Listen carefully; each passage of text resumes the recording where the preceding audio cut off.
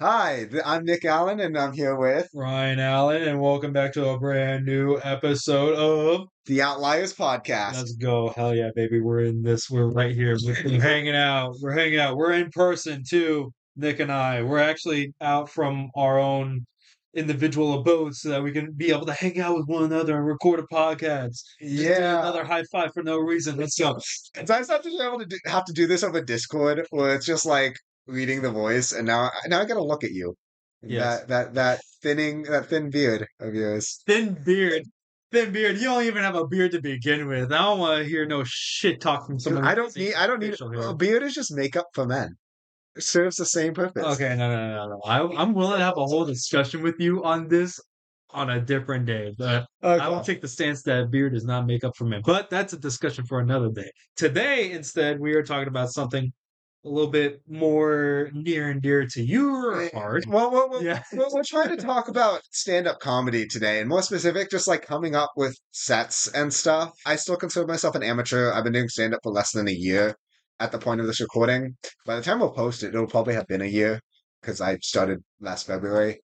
February 23. Yeah, 23, yeah, yeah, yeah. yeah. I was just thought it'd be interesting to do one on like making jokes on like how it started out. Because I think from the beginning, you were the one who I'd called and just be like, hey, am I funny? And then just like say the Please give me validation and knowing that I'm doing the right thing. I would appreciate. No, it wasn't like that. But no, you're right. Like I was one of the people that did help out with some of the initial jokes and whatnot that were yeah, occurring here, as well as like several other people that are in our own personal friend group here, yeah. and also in your own.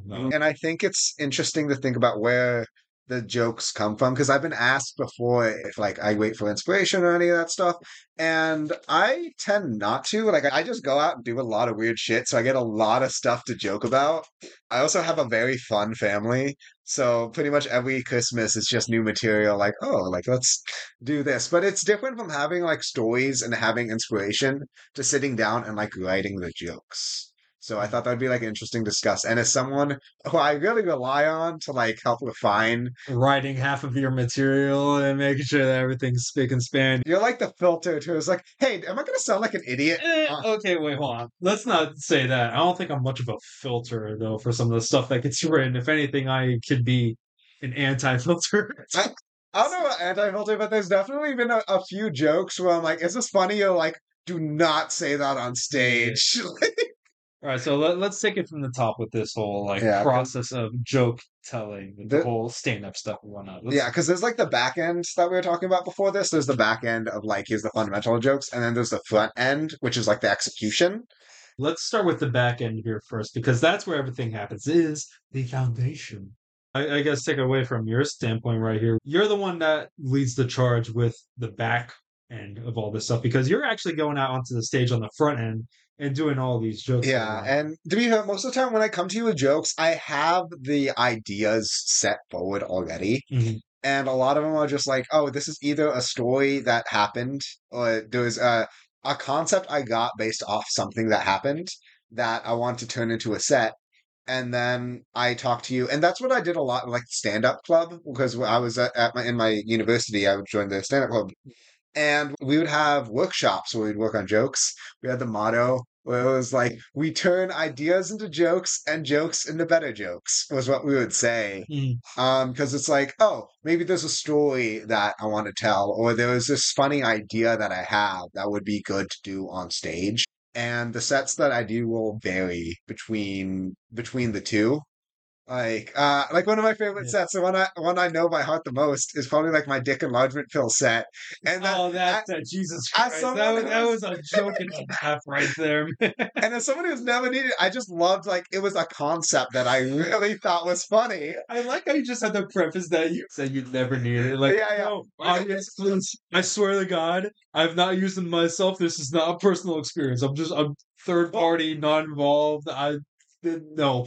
I think it's a funny concept because sometimes you'll see those ads where it's like, oh yeah, you grow this much. But it's like, let's be honest, if that stuff actually worked, that would be in every pharmacy in America. Like, And it also cost a lot more than what it costs at the gas station. So here, with a joke like that, Mhm. the unique thing that you said earlier when it comes to joke telling. I said that there's the idea, like Mhm. that's an idea based joke set Yeah. was like, here's a funny idea and let me expand on that, make jokes off the expansion. Mhm. And that's partially because I'm a writer. Like that's how I interpret things. Because when I write stories, I have interesting ideas and expand on them. Yeah. And then that's also my brand of comedy. I'm also going to be doing more storytelling. You like to lean on when it comes to your own abilities to tell a joke, whereas opposed to other comedians that may be more slapstick in some of the stuff that Yeah, they say. You like to let the story do the comedy for you, yeah. As as as opposed to hitting the one-liner every single time. Mhm. And I was not one to listen to a lot of comedians before getting into stand up. And even then, it's more of a recent thing. Like I saw the Shane Gillis Netflix special recently. That was a special right I there. love that Shout out one. to Shane Gillis, by the way. That was a special and a half. And looking at that set, he had his ex's Navy SEAL ex-boyfriend, and it's stuff like that where you have comedy that's inspired by real life. But then you also have like Jimmy Carr, who is a lot more of a slapstick kind of humor. Mhm. I've listened to him on a podcast. He's very insightful for someone who makes slapstick abortion jokes. Like I would not have expected someone to have such clear, articulate ideas on comedy because he talks about you learn verbal dexterity and public speaking, like those are its skills. But then you see him on set and he's like making all these jokes on abortion and abuse. It's like, oh, I didn't expect that. Well, I feel like also too, when you go to such staunch topics such as abortion and the likes of which topics that can be real hard hitting for a lot of people in the social climate, like either here in America or in some other country like the UK, which is where Carr is from with the whole abortion stuff. Yeah. You have to be able to accurately articulate a lot of things that you say, or else you could get flack onto your back, which can also lead into another thing with writing some of these jokes on the back end here. How do we write this stuff in a way to where you don't get like ridiculed by everyone in the social climate after the fact? Because if you say one wrong thing, and that could be the end right there. You could just go the Matt Rafe way, and it's like, oh, when people are offended, you send them links to the like special needs elements. Dude, that was wild when I saw that online. Oh my gosh, that was pretty savage. That's all Yeah, I'll say. yeah. I thought that was I couldn't help but laugh. Like I wouldn't respond the same way, but I thought that was funny. Oh no, Uh, that was completely funny too. but Plus, I think too, it was also a little bit warranted through the conversation. But that's that's here or there. But like I can definitely understand that because my brother's gay, and a lot of the stuff that I'll do because I'll go to gay bars and stuff with him just because like I love hanging out with my brother, and it's actually pretty fun to go, even as a straight guy who has no interest in other men. Are you sure about that? Are you sure about that, Nick Allen? But You're not making a cover story here now, are you? the point is that I am put in interesting situations Mhm. as a straight guy in gay clubs, and there's a lot of humorous situations I find myself in. But it's the idea that I make jokes based off here's the circumstances I'm in as a result of this predicament. But it's making it clear that I'm not trying to be offensive to the LGBT community. It's You're like just talking about personal experience to yeah, it's your point. personal Yeah. experience. Like it's awkward to be a straight guy in a gay bar being hit on by a gay guy and be like, oh, like I almost it almost feels weird saying rejecting him saying I'm straight because at that point it's like playing Among Us. It's like, oh, I feel like the imposter here. I feel like if anything, if I was to do that, I've never been to a gay bar, but I feel like if I were to do that, I'm like, one, my confidence would go up because goddamn, I Unless got nobody hits on you, then you're just like, oh. no, because here in my mind, I feel like that I would think in that moment, oh, I got options. I'm I'm not sure gonna you're not the I'm gay not one. I'm not gonna utilize those options. However, those options are there. Yeah. Like I feel like I would feel like how a woman does with options at that point. I have a pretty good time when I go because it's not like everyone's hitting on you. It's like, oh, you get to talk to people. They're all really friendly. They Like I've are. met people in like relationships. It's really chill. Even like being on the dance floor is pretty cool because that's the one time you'll know everyone knows how to dance. You go to a regular club and like with normal like white guys and chick, they don't know how to Yeah. dance. The But yeah, gay guys baby, I'm know how to paying I'm dance. paying a little bit of a two-step right there when I'm doing my own dancing. You know how I roll. But that tangent aside in the back end of making those jokes, it's setting up a preamble of making sure I'm speaking from a point of mutual respect or like showing that I am not trying to be offensive. Yeah. You're just more so laugh at situations that could be considered Mhm. funny. Like my With brother. a different like sort of viewpoint. Yeah, and like we have an episode with my brother on here. He's getting his black belt in jujitsu, and as his sparring partner, it puts me in interesting, perspective because like, damn, if he hits me, that's just normal, but if I hit him, it's a hate crime. So it's a very unique Yeah, yeah. situation to kind of touch on, and that's one of the great things I love about comedy because it's all from my perspective. Like I can tell someone else's jokes, it'll never be as funny, and it'll never be as well executed as the person who made the joke because it's from their experience. There are some jokes I love to tell from other people because it's like, oh, here's just a transversible joke, but I could never do the set the same way. One thing that I think we should also touch on as well with doing this whole back end stuff is whether or not the jokes that get told are like you said, like a lot of the stuff that you talk about is story based and it leans on personal experience. Mhm. So, Except for the Dick and Lodgement ones. Except for the Dick and Lodgement are you ones. sure about that? But Are you sure about that? But that's one I love because it's like the idea that I put forward and that I find really humorous. And it comes to like people having their own sense of humor. Yeah, exactly. So, but in terms of like those own personal experiences and whatnot, I think it leads into the question how much of it should be exaggerated, or if at all, to be able to elicit a reaction that you want out of the audience. My dad always says, "Don't let the truth get in the way of a good joke." He says that Isaiah. That was something I struggled with in the beginning because I'm one who likes to tell stories as they happened. But as I worked on my sets more, it's like, I can't tell the truth here because the truth isn't as funny, or it just makes me look bad. But Yeah, juggling the it's moral compass with that one right there, eh? well, it's okay because I'm getting inspiration from these stories and then editing them so that they're funnier and to tell in front of the cup. Like this is what I was telling you earlier. With your nut allergy, for the longest time you told me it's like, oh, you got to inject the epinephrine in the thigh. Yeah, that well on the outside area of the thigh. Okay, yeah, That's where you, but you never told me it was thick enough to go through jeans for so for the longest time. I thought if you were about to die from a peanut, I would rip your pants off and then inject your thigh. maybe I wanted something to happen, Nick. You ever think about that? Damn it. I'm kidding. No, I'm not like that. But But did you ever think about that, damn it? But it's a funny concept. So then it's like, let me exaggerate and put this. Here's a situation I'm putting forward. You were having an attack at a party, and I'm like, let me save your life. Pull out the pen, rip your pants off, and save you. Everyone's confused why I ripped your pants off. Show my mermaid boxers in front of everyone on site as well. Like, what's this dude doing with the other dude right there by his crotch? Looking like he's jerking him off from his outer thigh. No, because I think it's so funny the idea that you are about to die, you're about to meet God, Oh, that's and so my funny, yeah. and my no, and my first instinct is to immediately suck you off from everyone else's perspective. What are you doing? This is not how you save someone from anaphylaxis, Nick. The fuck is going on? My boy's going out having a good time. But I think that's so funny. And then, there's that idea I'm putting forward and then making a joke off that, saying, now everyone is in front of me pretending to have a heart attack.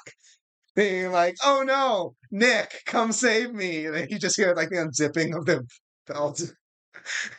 All right, so that's all the work on the back end. Okay, now I'm going to want to do more episodes on this kind of topic of making jokes later on. Because Yeah. I'm speaking as an amateur who, and I say rely on you because we're friends and we're able to have this kind of funny dialogue Yeah, where, but this is all funny dialogue on the back end. yeah, Right now, we haven't even yet gotten into the front end of this entire but discussion. the back end, like, because in this sense, because I'm planning on doing a lot more reading on like books and stuff on like here's how you make jokes about topics and all that. Because I haven't read them yet, but I have like a comedy Bible and the Serious Guide to Joke Telling, both of which I'm planning to get through in a few months, and then maybe we can revisit this topic. Because right now, the kind of jokes that I've made and that I think have done really well for me is because when I'm talking to you, my close friend who knows me, we can have this back and forth dialogue where we kind of just like joke around and say this funny stuff that I can then write down and be like, because I could put forward that idea like, oh, and going in anaphylaxis, taking your pants off. Then you could be like, oh, what if something else is happening at the same time? And then we have that freedom to kind of branch off and make jokes off of that. Yeah. And then that does transition to the front end. Because the front end, what we're discussing here is execution. Because you can have a perfect script with good jokes. No one will laugh if you don't have the right execution. And That's why I say no two comedians can pull off the same sets the same way because they have a specific execution based off. It's based off multiple things, mostly off personality, but you also Yeah. have like appearances and stuff that go into that kind of execution. So with the whole appearance stuff as well, does that lead into maybe the crowd having some sort of like expectation from what the comedian may be about to say? Mhm. Or am I just thinking outside the box here with this one? Kind of. So not necessarily how to say, but it plays in. Like for example, going back to the Shane Gillis special, he makes that one joke. It's like, "Oh, I wish people feared my penis" at some point because he was saying his ex girlfriend dated a black guy. It was like his biggest fear, and then he's like. I say that with the utmost respect. Like, I wish an entire race feared my penis. And then the next joke was the only time women fear my penis is in a parking lot. And that's because he kind of has, he's not I feel this feels mean, but he's not the most No. attractive person, and he can be like, oh, I can play into that kind of creepy expectation. Well, it also helps too that he does physical stuff on stage to more so elicit more of a reaction out of the audience as well with appearance and performance Yeah, on the front end. How he presented himself when he was telling that joke. He was moving his body in certain ways. Like when he said, "Women only fear my penis" in the parking lot. You saw how he moved when he said that joke. yeah, yeah. Hunched over, arms down, just like, eh. That's another thing. Body language is a big one, Yeah. and I'm thinking about like Matt Rafe. Matt Rafe is a very attractive. I say saying this as a straight guy. He's a very attractive man. Are you saying you would suck him off in the gay club? Only if he's having an allergic reaction to peanuts. Let's go. Hell yeah, that's my boy. But that's why his jokes are like more, like the red flags and conversing with the audience Mm. because has that very personable personality. And you can also look at John Mulaney, which it makes sense given, his going into rehab. But he's very frantic on stage. He's very much moving around. He has those fast changes in pitch. And it's very funny because it's his style. That's how he moves. And that's kind of one of the big things a comedian has to learn. At least that's my understanding as an amateur. I have to understand my own style. Well, I It, think as well too. It's not just like the style, but also the type of joke that gets said as Mhm. well when you're going to convey it and whatnot. Yeah, like what's the best execution? I think that's where your personal feelings towards the matter should come into play. Like, oh, should I feel embarrassed? Should I be excited? Should I be angry? Yeah, that's where you're towing the line right there, trying to figure out the crowd when you're working and all that. Well, the crowd should know what your feeling towards the subject you're discussing is. So, like, if I'm doing the set on, where I'm pulling your pants off, and I realize, oh, I didn't need to do that, the proper reaction that the audience would expect is, oh, I'm very embarrassed. And it's just like, oh, why did I do that? And then Now I'm just sitting here on my knees, staring at this dude's thigh, holding a needle in for a solid 10 seconds, while everyone around me is wondering whether or not I'm gonna pull the trigger here and actually do the forbidden actions at the house party. then I transition into the next joke where I'm like, I wish my friends would stop faking medical emergencies in front of me. And it's like they sound a little bit annoyed. Like this is a persistent issue where my friends are like, oh, if I die in front of Nick, I'm gonna get some head, so let me just fake a heart attack. Uh that was a sentence I've never thought I I did would not. say in my life. That is one that I didn't think would even come out here in today's discussion. Like But I knew you were gonna talk about the whole dick enlargement pills and the gay club stuff, but that was out of left field right but there, man. All right. to the Dick and Ledger ones. That's one set where it's funnier the more desperate and invested I sound in this being real. Like the more angry I sound at the fact that Dick and Ledger pills don't actually work, the funnier it is. Yeah, Or like the joke that we have where I'm like always like, please, like whenever there's a girl there and it's like, oh, that I wish I could was. get her. Please, the more desperate I sound, the funnier that execution is. Mhm. And that all goes into being able to properly convey how to do a joke on the front end. So So to wrap up everything right here with the back end, with the back end, it's no two comedians can tell the same joke. You have to use your sense of humor and say, here's what I find funny, and let me deliver this information in a succinct way. And then that leads into the front end is how do I deliver this information? And all of that goes into like body language. What is your tone towards the information? Are you sounding angry about it? Are you happy?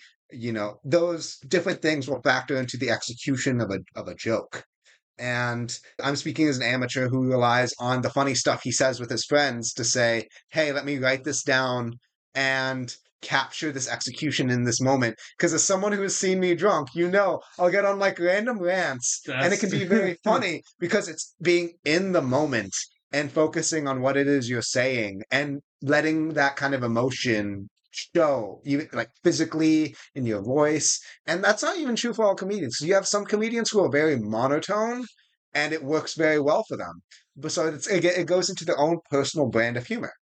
and keep in mind too, this is all us talking about the back end and the front end. That's the what and then the how. We're not talking about going from the what and then into the practice. I think the practicing for the jokes and whatnot, that could be a conversation for another day. Yeah. But for now, there you go. This was like a very niche conversation on joke formation Yeah. and the differences between how do you make the joke, whether it's the inspiration, whether it's your stories or your ideas, versus the execution. How do you play that joke on stage? And I think this would be a good point for me to say with capping off this conversation. Do not pull down my pants if you're going to inject the EpiPen into my damn thigh, people. You can stab the needle through any sort of clothing. It does not matter unless you're wearing some sort of like Kevlar or something like that. You can stab the EpiPen through the jeans and through the boxers and through the sweatpants, okay? And hold it for 10 seconds. Counterpoint. It would be really funny for you to wake up in the hospital wondering why you're in the underwear. Well, unfortunately, I think I would be awake for the entire occurrence of the anaphylaxis, but that's a story for another day. Until then, I have been Ryan Allen, I've been Nick Allen. and thank you very much for listening to another questionable episode of the Outliers podcast. Okay, have a good day, everyone. Thank you for listening. Take care. Bye bye.